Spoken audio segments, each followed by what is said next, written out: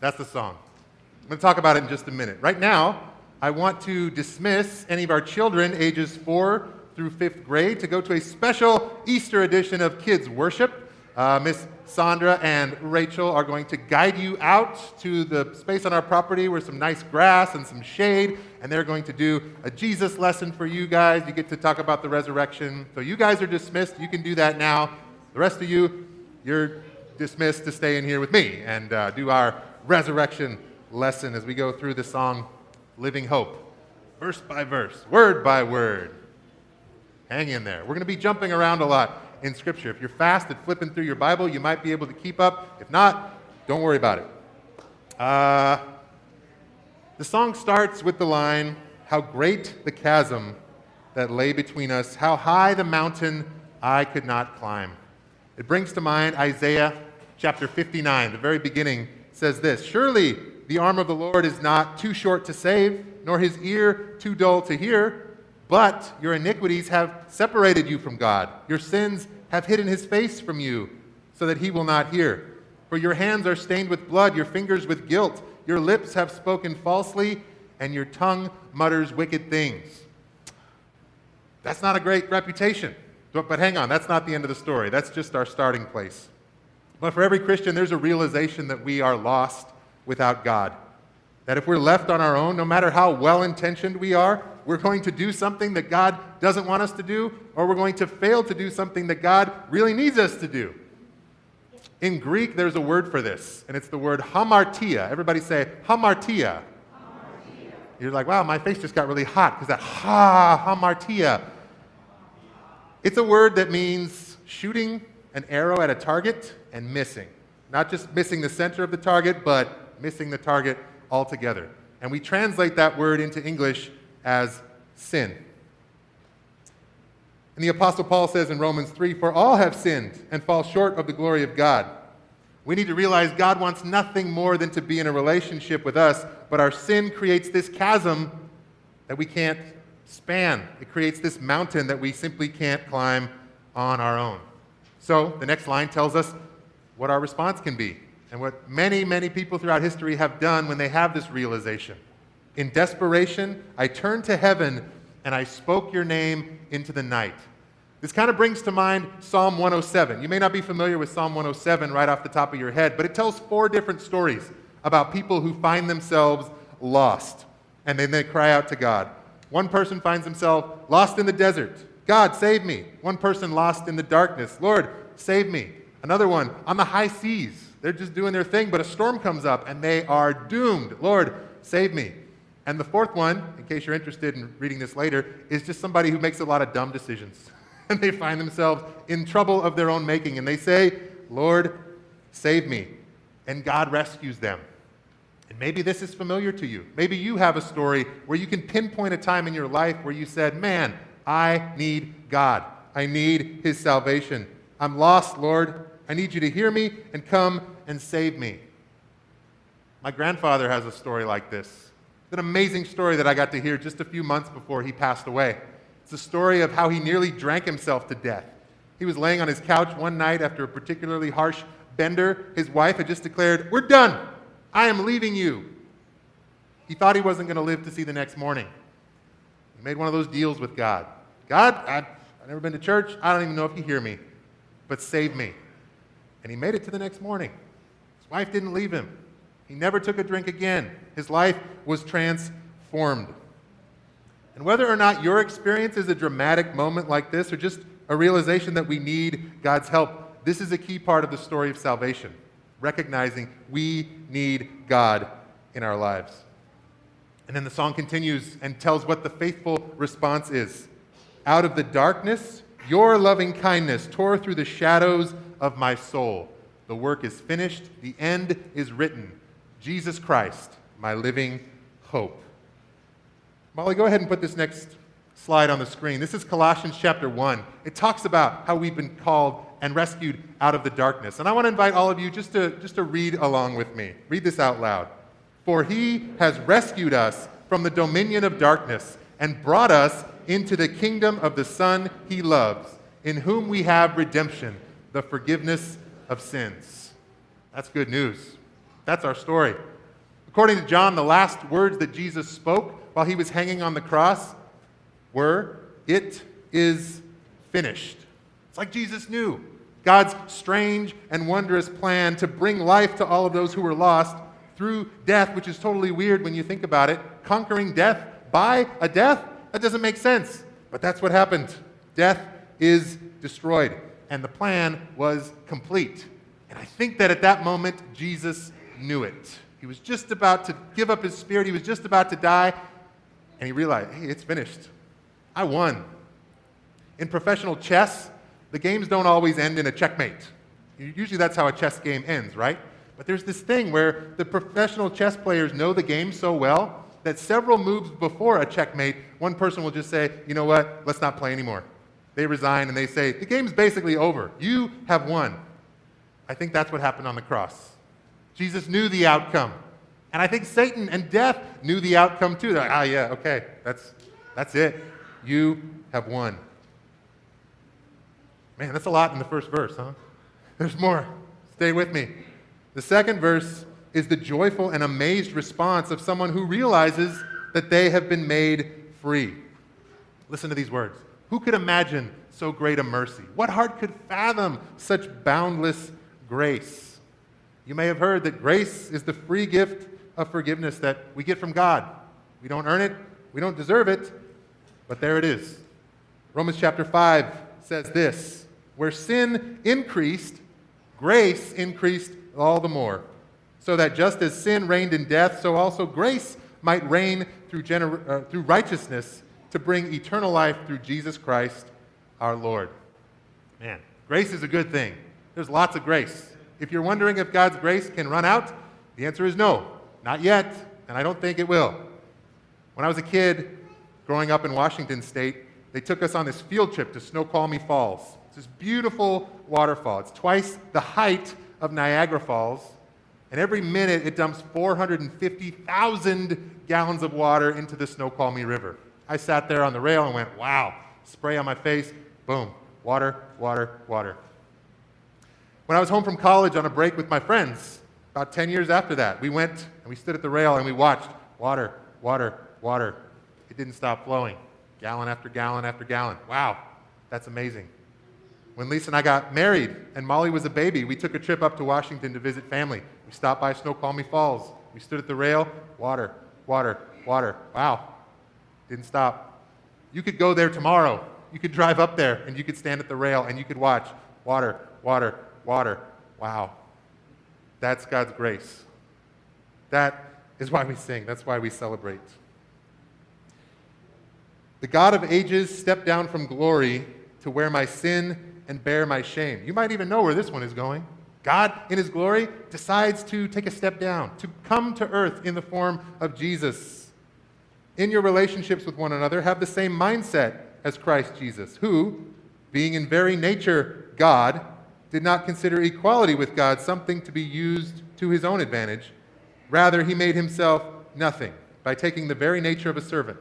Being made in human likeness and being found in appearance as a man, he humbled himself by becoming obedient to death, even death on a cross.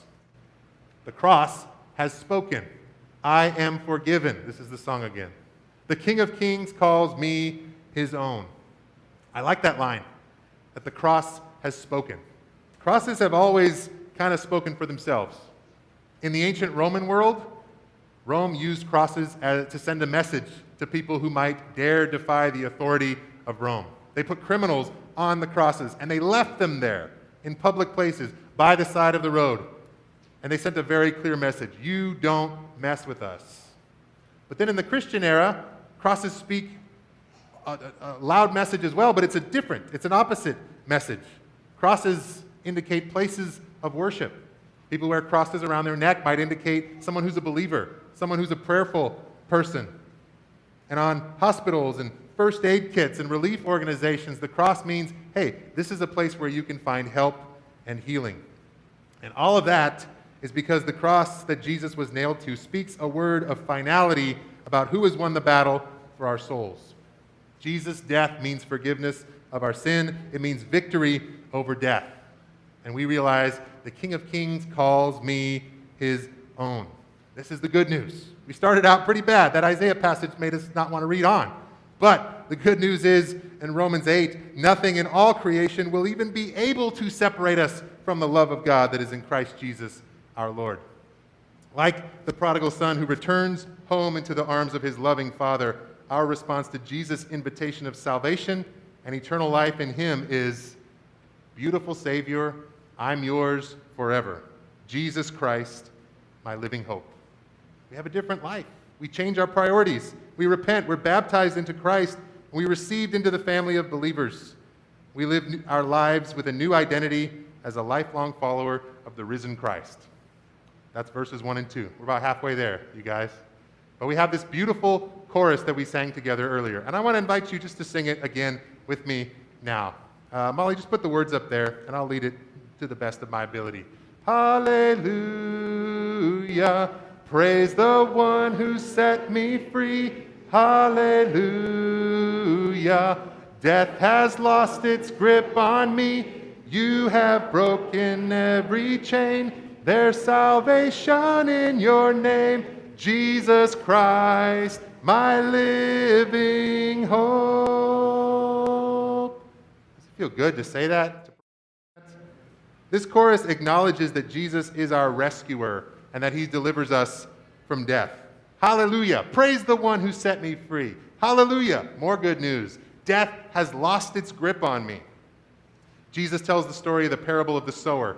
And it's kind of cryptic, and it's like, what are you talking about? But he explains it later. And in that, he points out there's a force out there. Jesus calls it the devil. It's trying to get you away from God. God's trying to sow his word into your heart, but there's something that comes along and wants to snatch it up before it can do anything meaningful. And then in John chapter 10, when Jesus describes himself as the good shepherd, he says, I will keep my beloved ones safe. He says, no one can come and snatch up the sheep from my hand. And both of these descriptions reveal that there's this reality that sin and evil and death are trying to lay claim on our lives. They're trying to tighten their grip in our lives. But Jesus, our Savior, says, I'm not going to let that happen. That's not what God wants for you. And you may have felt this in your life, this grip, this tightening grip of evil, this tightening, this weight that continues to weigh on us. You may have been trapped in an addiction or just struggling with resentment or a troubled relationship that you just can't seem to repair on your own. I've even had conversations with people who say, I know that how I'm feeling or what I'm doing isn't what I should be doing, but I just can't. I can't figure out a way to not go in that direction. They're describing this tight grip that the enemy wants to have in our lives. But we say, hallelujah, because Jesus has freed us from being enslaved to sin and darkness. He has rescued us. And listen, it's a dramatic rescue too. You have broken every chain. There's salvation in your name, Jesus Christ, my living hope. I'm going to jump back to Psalm 107. And if you're like, man, that Psalm 107 sounds good, I recommend reading it sometime this week. It's beautiful rescue stories. But let me read one of the passages about the one who was in darkness and was rescued. Molly, you can throw this scripture up on the screen. Some sat in darkness, in utter darkness, prisoners suffering in iron chains, because they rebelled against God's commands and they despised the plans of the Most High. So he subjected them to bitter labor. They stumbled and there was no one to help. Then they cried to the Lord in their trouble, and he saved them from their distress. He brought them out of darkness, the utter darkness, and he broke away their chains. Let them give thanks to the Lord for his unfailing love and his wonderful deeds for mankind. For he breaks down gates of bronze and cuts through bars of iron. Jesus' mission was a rescue mission, and he does whatever it takes. And we knew this from the start of Jesus' ministry. In Luke chapter 4, he goes into the synagogue, and he finds the place where Isaiah, the guy earlier who was like, your hands are stained, you're in trouble, what's going on? He says this. This is the word of the ministry of Jesus. He starts out with this. The Spirit of the Lord is on me, because he has anointed me. Remember last week, anointed one is the King, the Messiah. He's anointed me to proclaim the good news to the poor. He has sent me to proclaim what? Wait, say it louder. He has sent me to proclaim what? Freedom. for the prisoners and recovery of sight for the blind, to set the oppressed free and to proclaim the year of the Lord's favor. That's good stuff. And then, sing the chorus. Did we sing it already? We sang the chorus. We were just talking about the chorus. And then you get verse 3. Verse 3 says, "Then came the morning that sealed the promise. Your buried body began to breathe." My favorite piece of alliteration in the whole song. Your buried body began to breathe. That's the Easter Sunday story. Jesus was not in a coma. Jesus was not asleep. Jesus was crucified on a cross until he was dead. And they stabbed him with a spear and were like, yep, he's dead. And they wrapped him in a cloth and they buried him in a tomb like you do with dead people, and the tomb was sealed. And we need to acknowledge that, yes, first century people didn't have all the medical technology and information that we have now, but they knew the difference between someone who's dead and someone who is not dead, and Jesus was dead. But on Sunday morning, Jesus was alive. What? His buried body began to breathe. He began to walk and speak and to get together and eat with his closest friends. The resurrected Jesus was not a ghost. The resurrected Jesus was not a hoax concocted by grief-stricken followers. The message that we hear today is that Jesus is alive. And this is an important thing to note, because the truth about Jesus being the Lord of our lives and the Lord of our salvation, and by believing and following him, all of these things, they depend on that piece of information being true. The Apostle Paul talks about this in his letter to the Corinthian church. If Christ has not been raised, our preaching is useless, and so is your faith. More than that, we are then found to be false witnesses about God, for we have testified about God that he raised Christ from the dead. But he did not raise him if in fact the dead are not raised. For if the dead are not raised, then Christ has not been raised either. And if Christ has not been raised, your faith is futile, and you are still in your sins. Then those who have fallen asleep, the Christians who have died in Christ, they're also lost. If only for this life we have hope in Christ, we are of all people to be most pitied. But, this is the good news, Christ has indeed been risen from the dead. That's why we say, Christ is risen. He is risen indeed. He has indeed been raised from the dead, the first fruits of those who have fallen asleep. And you may have heard me say this before, but this is why Easter is so important. Here comes my favorite N.T. Wright quote that I'm sure you've heard me say before. Easter, for Christians, is our greatest festival. If you take away Christmas, nobody wants to take away Christmas. Everybody go, aww. If you take away Christmas, here's what happens. You lose a couple chapters in Matthew and Luke. If you take away Easter, you lose the majority of the New Testament. The importance of the empty tomb and the resurrected Jesus cannot be overstated. This is our story. This is our song. Christians believe that the empty tomb speaks as loudly as the cross. Out of the silence, the roaring lion declares the grave has no claim on me. And like Paul said in 1 Corinthians 15, the resurrection of Jesus ensures the resurrection of Jacob. Jacob's resurrection depends on Jesus' resurrection. Just like him, after I am laid in my grave, I am going to be raised at the time of the resurrection. And I'm going to walk again, and I'm going to talk again, and I'm going to eat food with my friends again. I'm going to be renewed and transformed. And it's all kind of a big mystery because I haven't been there yet, but that's where our hope lies. And that's verse 3. And that's all the words of the song. But did you notice when we sing this song, for some reason we sing verse 3 a second time? We don't have to. We got it. But whenever we sing this song, we sing it a second time. Maybe that's because, like I said, some things are just worth repeating because they're that important. He is risen.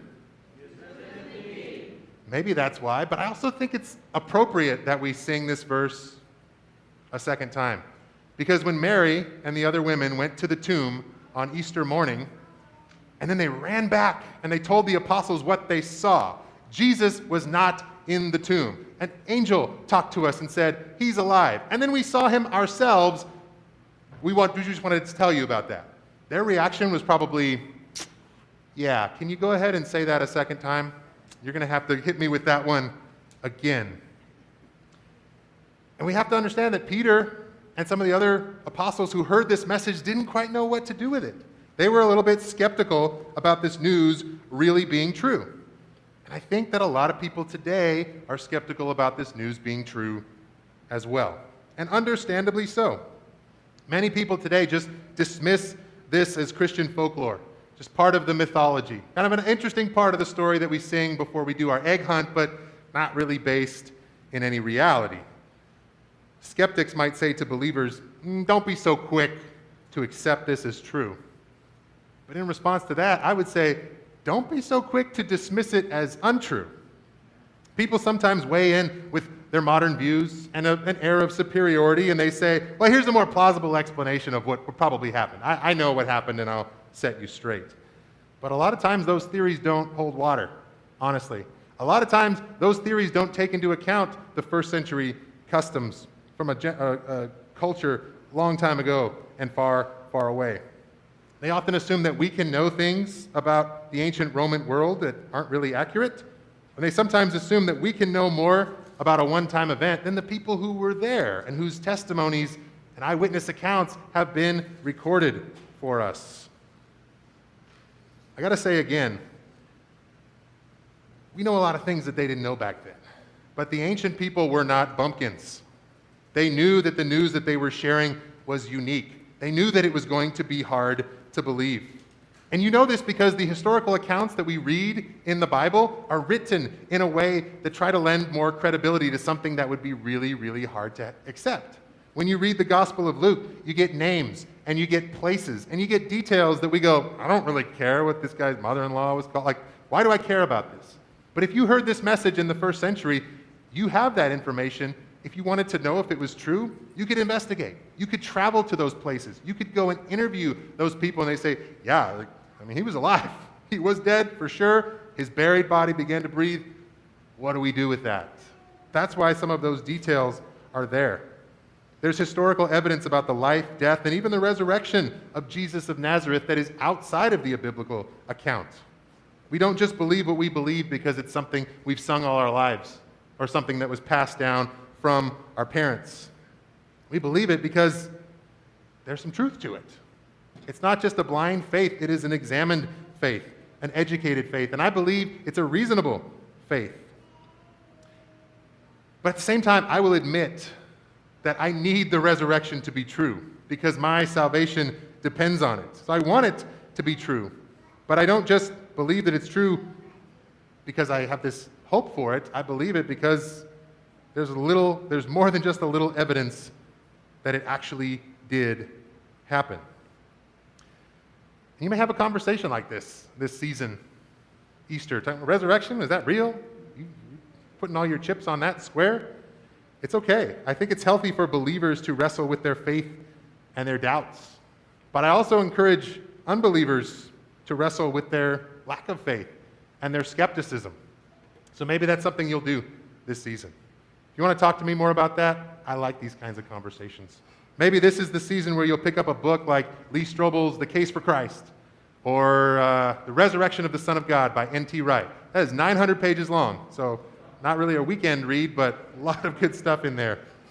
Or Evidence That Demands a Verdict, or any number of other ways to investigate. But however you get to a place of belief or unbelief in the resurrection, here comes the good news, the story that was passed on to us one more time. Then came the morning that sealed the promise.